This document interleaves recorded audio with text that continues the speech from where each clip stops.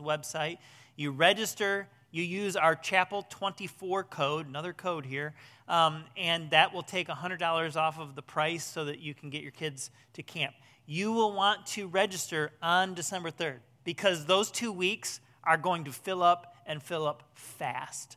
And so mark your calendar, set a reminder in your phone, get online and register that morning so that you can be a part and get your kids to camp. We'll also be sponsoring some students to go to middle school and high school camp. We'll give you that information in the near future. But this one, the registration date is coming up quick. All right? Lots of good stuff. It is so awesome to get to continue our series that we started really months ago in the wisdom literature. And the wisdom literature is all this rich literature included in the Bible. We looked at mostly the book of Proverbs for about 6-7 weeks. We kind of walked through what are sometimes known as the 7 deadly sins. And last week at baptism services, and we looked at Psalm 121. The book of Psalms is wisdom literature. And today, we move from Proverbs and Psalms to the book of Ecclesiastes. And we're going to try to take an overview of the entire book of Ecclesiastes. That's a lot to get through. So just take your right hand, just go like this, and then go like this. Make a click sound. Now you're buckled in. See, I got you there. We got a lot to go through. All right, book of Ecclesiastes, written by Solomon, who also wrote most of the Proverbs. Solomon was known as one of the richest men that ever lived. He was known as one of the wisest men that ever lived. I mean, Solomon was a guy that seemingly lived life to the full and had it all, which makes the way that he opens this book all the more perhaps confusing and surprising. This is what he writes in Ecclesiastes chapter 1, verses 1 and 2. These are the words of the teacher, King David's son, who ruled in Jerusalem. Everything is meaningless, says the teacher. Completely meaningless. This is going to be a real fun morning. Like, literally, that's the way you start your book? Meaningless? Everything is meaningless? So it's got to get better, right? Tell me it's going to get better. Let's read on, verses 3 and following. What do people get for all their hard work under the sun? Generations come and generations go, but the earth never changes. The sun rises and the sun sets, then hurries around to rise again. The wind blows south and then turns north. Around and around it goes, blowing in circles. This is really encouraging. Rivers run into the sea, but the sea is never full. Then the water returns again to the rivers, and it flows out again to the sea. Everything is wearisome, beyond description. No matter how much we see, we're never satisfied. No matter how much we hear, we're not content. History merely repeats itself. It's all been done before. Nothing under the sun is truly new. Sometimes people say, here's something new, but actually it's old. Nothing is ever truly new. We don't remember what happened in the past, and in the future generations, no one will remember what we are doing now. So let's just go home. Like, man. And we might be tempted to be like, okay, is he using hyperbole, exaggeration to make a point? Or was Solomon just, he was having a moment, just a rough day, and it was just kind of one of those downers of a day. And it'd be easy to start to be like, come on, Solomon, geez. And yet all of us in the room, we've had our own sets of meaningless moments, haven't we? You think about it. In relationships, maybe, man, you chased after her, you pursued her, you made her your number one. You left all your friends for her. You thought she was the one, and then you get moved into the friend zone, and it's not you, it's me, and you're like, what was the point? Or you've been married and for several years, and you sacrifice much, and you've provided for your family, and you've been a team, and you thought everything was going going good. And then you find out they're cheating on you, or they move out and you get divorce papers in the mail. And you're left thinking, what's the point? Meaningless. Or you throw yourself into your work and man, you just chase after it and work hard and you get there early, you stay late. And then when the promotion is up, it's like you're like nothing, you're a number. And you feel like meaningless. It's all just so meaningless. Or you invest in your kids, you work so hard to provide, care for them, give a loving environment, and you provide for them. You're working extra to give them everything that you wish that you had as a child. And then they just go off course. And you're like, what in the heck happened? Or worse yet, they're rebelling against you. Or worse yet, they've gotten wrapped into the drug world and they're living an addict's life, and you work so hard to raise a family, and you're like, what was all that work for? Meaningless. Pointless. Well, Solomon, he continues in his book, and this theme, this meaningless theme, it's really the theme of the entire book. In fact, if we had time to read it all, there's 10 different categories of life that he talks about that he feels like are meaningless.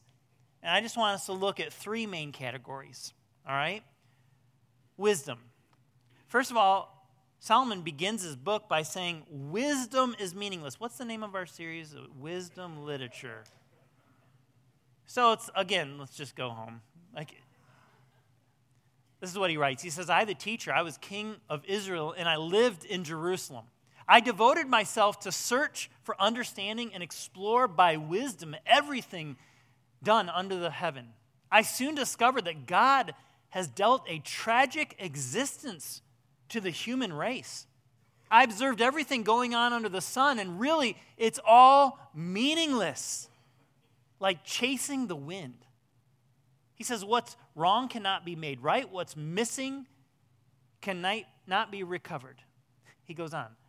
I said to myself, look, I am wiser than any of the kings who ruled in Jerusalem before me. I have greater wisdom and knowledge than any of them. And that was true. And he wasn't being prideful or boasting.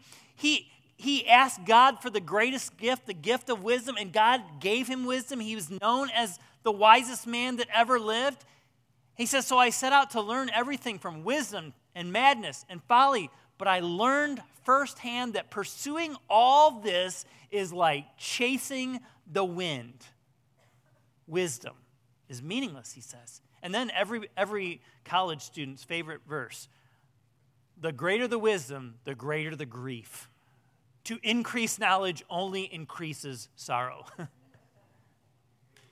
And some of us have made our life about knowledge and wisdom and education and learning more. And yet sometimes it can feel like even the greatest of wisdom doesn't work. And we feel like Solomon, who said wisdom is meaningless. I think the key here in understanding this is what he said in verse 14. He says, I observed everything going on under the sun. That's a key phrase. It helps us realize why he felt as he observed all of life, even wisdom and all the rest of the categories that we'll look at, were meaningless. Scott Question says, Solomon is sharing an earthbound perspective. He's only considering life under the sun. That is, a human life lived to the exclusion of any consideration of God. That the godless perspective, everything is indeed meaningless. In other words, Solomon's looking at life, he's looking how probably at points he was living without God and how so many people were living without God, and yet they seem to have it all, but it really felt meaningless. Not only does he say wisdom is meaningless, he also said pleasure is meaningless. Look what he writes. This is chapter 2, beginning in verse 1. Solomon says, I said to myself, come on, let's try pleasure. Have you ever been in one of those moments you're like, you know what, I'm done making everybody first. I'm done serving everybody else. You know what, when do I get my chance? When do I get to do something that makes me happy? Let's try pleasure. And this is the point Solomon comes to. He says, come on, let's try pleasure. Let's look for the good things in life. Isn't that what our world and our culture says? Just look for the good and just grab a hold of that, chase after that, make pleasure your all. But look at what he says. But I found that this too was meaningless. So I said, laughter is silly. What good does it do to seek pleasure? And then he goes on in the next verses of this chapter to describe how hard he worked and all the stuff that he gained, all the things that he had. So I became greater than all who had lived in Jerusalem before me, and my wisdom never failed me. Look at this. Anything I wanted, I would take. I denied myself no pleasure. And Solomon could say that, and Solomon could do that because he had all the resources he needed to have whatever he wanted to bring him pleasure. Whether it was gold, he could have more gold. Whether it was servants, he could get more servants. Whether it was women, he could have the women. Whether it was the finest of wine and drink and food, he could have it. Anything that the world would say is a pleasure of this life, Solomon says, I denied myself nothing. He lived like the ultimate hedonist. He says, I even found great pleasure in hard work, a reward for all my labors. In verse 11, look at it. But as I looked at everything I had worked so hard to accomplish, it was all so meaningless, like chasing the wind. There was nothing really worthwhile anywhere. Solomon says you can chase after pleasure and have all the pleasures, but if you don't have God, it will be empty. It will be meaningless. Now, some of us, we haven't lived like the ultimate hedonist, and we didn't have enough money to get us all the pleasures that we wanted, right? And some of us, it hasn't been our pursuit to just get degree after degree, and there's nothing wrong with that. Like, knowledge and wisdom is a good thing when we have a right relationship with God that helps us put everything else in its rightful place. But for many of us in the room, I mean, if we can't have it all, we'll at least try. Like, we'll work. And we'll just throw ourselves into our work, whether that's at the office or whether that's on the farm or whether that's in the factory. And we throw ourselves into work. And look at what Solomon said. He said, I came to hate all of my hard work here on earth. Some of you are like, amen. He says, for I must leave to others everything that I've earned. So he was looking at, again, that temporal life status. He says, and who can tell whether my successors will be wise or foolish? Yet they will control everything I've gained by my skill and my hard work under the sun. How meaningless. And so he says, so I gave up in despair, questioning the value of all of my hard work in this world. Some of you work so hard, and you feel like, to gain what? He goes on. Some people work wisely with knowledge and skill. They must leave the fruit of their efforts to someone who hasn't worked for it. This too is meaningless, a great tragedy. So what do people get in this life for all of their hard work and anxiety? That's a great question, isn't it? And Solomon's like, all right, you tell me. What are we going to get for all this? Verse 23. He says, their days of labor are filled with pain and grief, and even at night their minds cannot rest. It's all meaningless. Wow. And I bet there's moms, there's dads, there's businessmen in the room, businesswomen. And man, you've been working so hard. but you can never turn it off. You could punch out or log out, but you got no rest because you're worried about work even when you're not working, and you're thinking about things that, will I make the deadline? And man, will we get the numbers that that they're putting the pressure on me to get? And it feels like this too is meaningless. Thankfully, Solomon makes some other conclusions in his book that might help us gain a little meaning in the meaninglessness of some of these things. Look at what he says in chapter 3, verses 9 through 13. What do people really get for all their hard work? Again, he says, I've seen the burden God has placed on us all. Look at this. Yet God has made everything beautiful for its own time. He has planted eternity in the human heart. We're going to come back to this in a minute. But even so, people cannot see the whole scope of God's work from beginning to end. So he says, I concluded there's nothing better than to be happy and enjoy ourselves as long as we can. And people should eat and drink and enjoy the fruits of their labor. For these, he says, are gifts from God.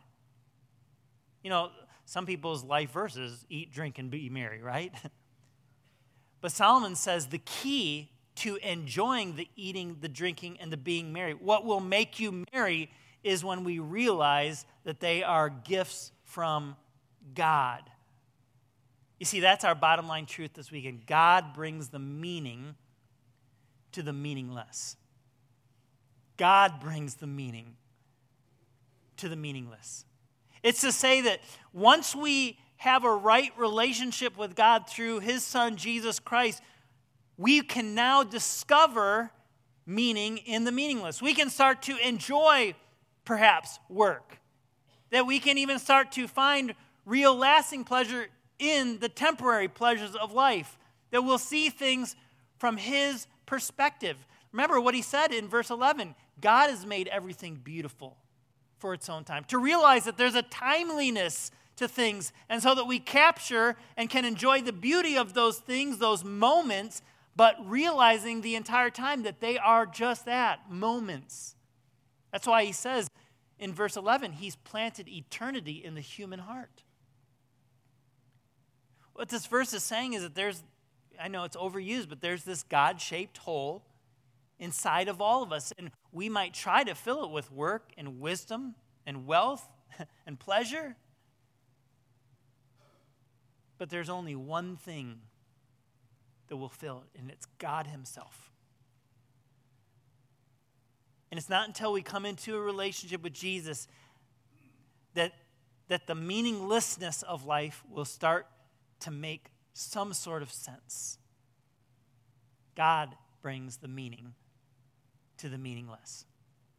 So he makes some other conclusions. For instance, in chapter 2, verse 24, he says, I decide there's nothing better to enjoy food and drink, find satisfaction in work. Oh, so now there's satisfaction in work. See how, it's like Solomon's wrestling with the realities here. Verse 25, for who can eat or enjoy anything apart from him? God gives wisdom, knowledge, and joy to those who please him. You see, God brings the meaning to the meaningless. And that brings us to the very last two verses of the last chapter of this entire book, Ecclesiastes chapter 12, verses 13 and 14. Let's look at what Solomon has to say. He says, that's the whole story. Hey guys, I've shared it all, I've lived it all, I've seen it all, I've had it all. And now he says, here's the whole story, here's my final conclusion. Of all the things that I've seen and experienced and witnessed and lived, here's the conclusion of all conclusions. He's saying, listen up. And what is his conclusion of all conclusions? He says, it begins with fearing God. Fearing God. I love Pastor Jay's definition of fearing God. I don't know if it was original with him, but he's the one that says it, and I remember it.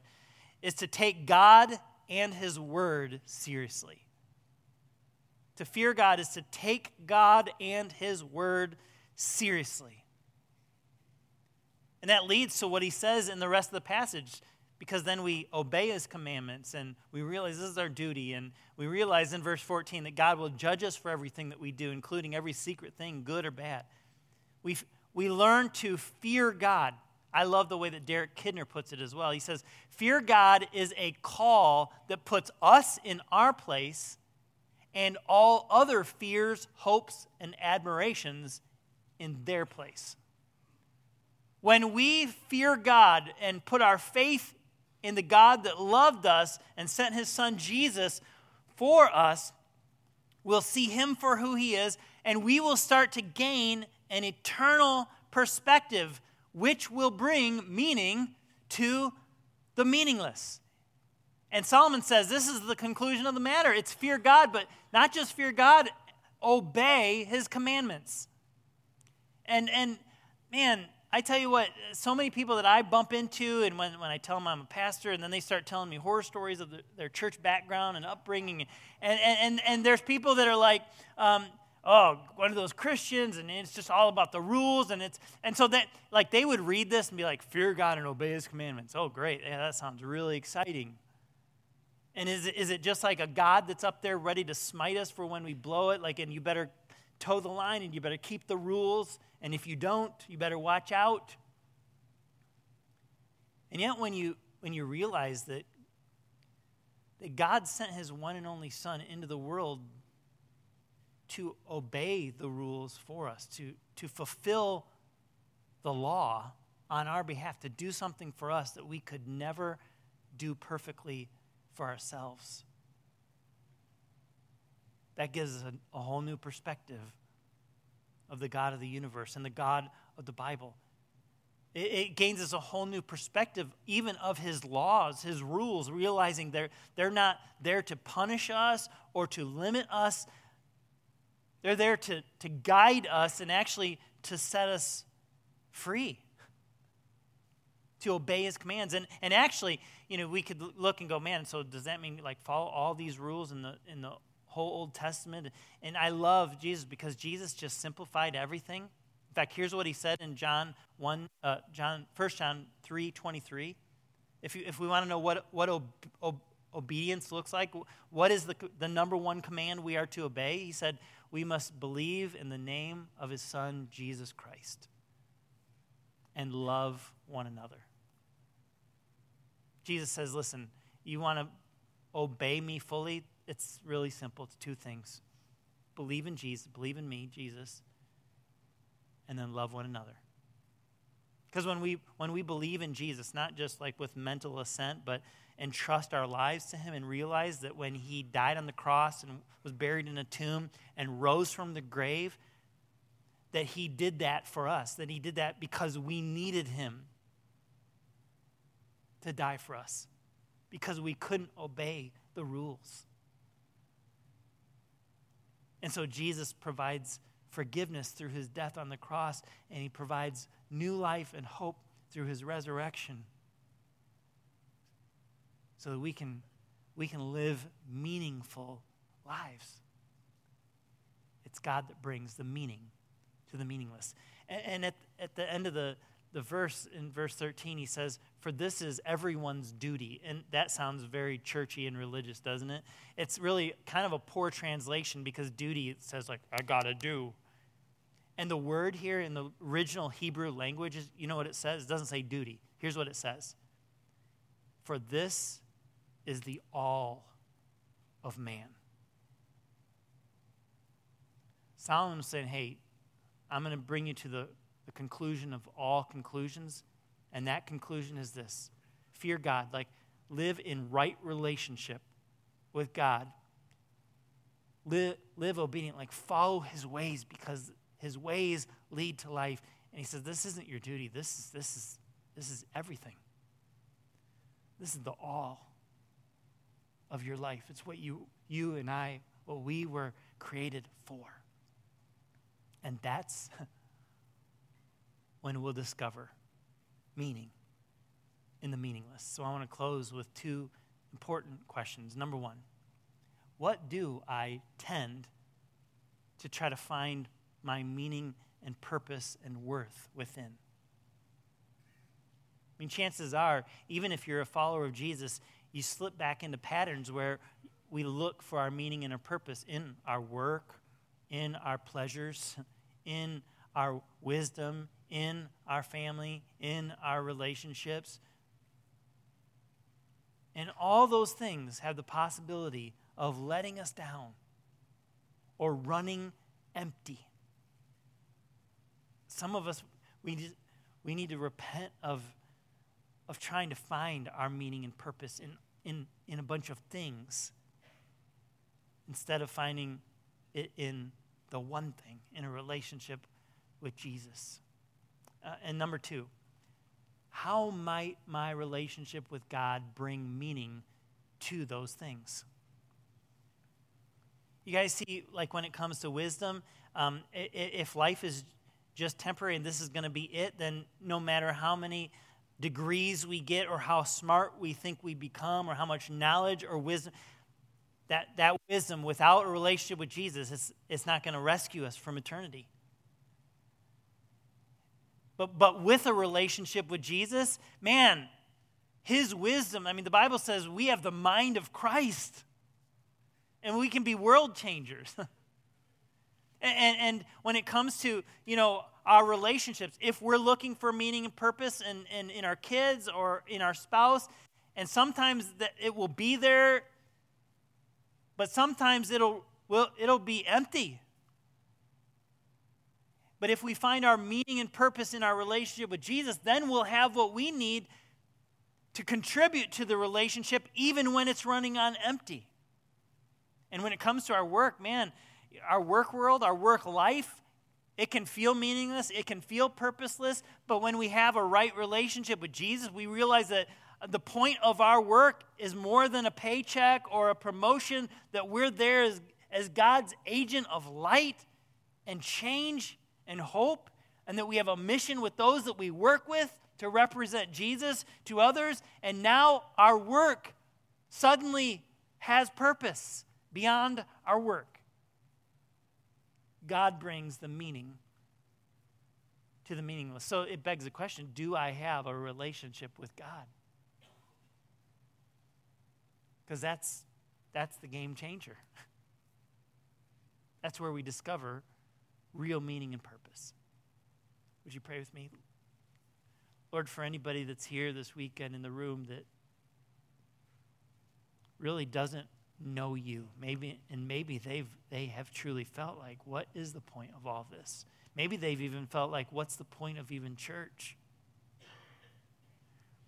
God, I pray that you would give them courage to admit where they've looked for meaning and purpose and it's turned up empty. And I pray that they would take a risk, a chance, and turn to you and say, Jesus, forgive me. Please come into my life. Show me real meaning, real purpose. And God, for the rest of us in the room that have given our lives to Christ, would you help us to continue to have that eternal perspective that Meg was talking about? God, to put everything in its rightful place so that we might find meaning in the meaningless. To that end, we pray. In Jesus' name, amen. Have a great rest of your weekend.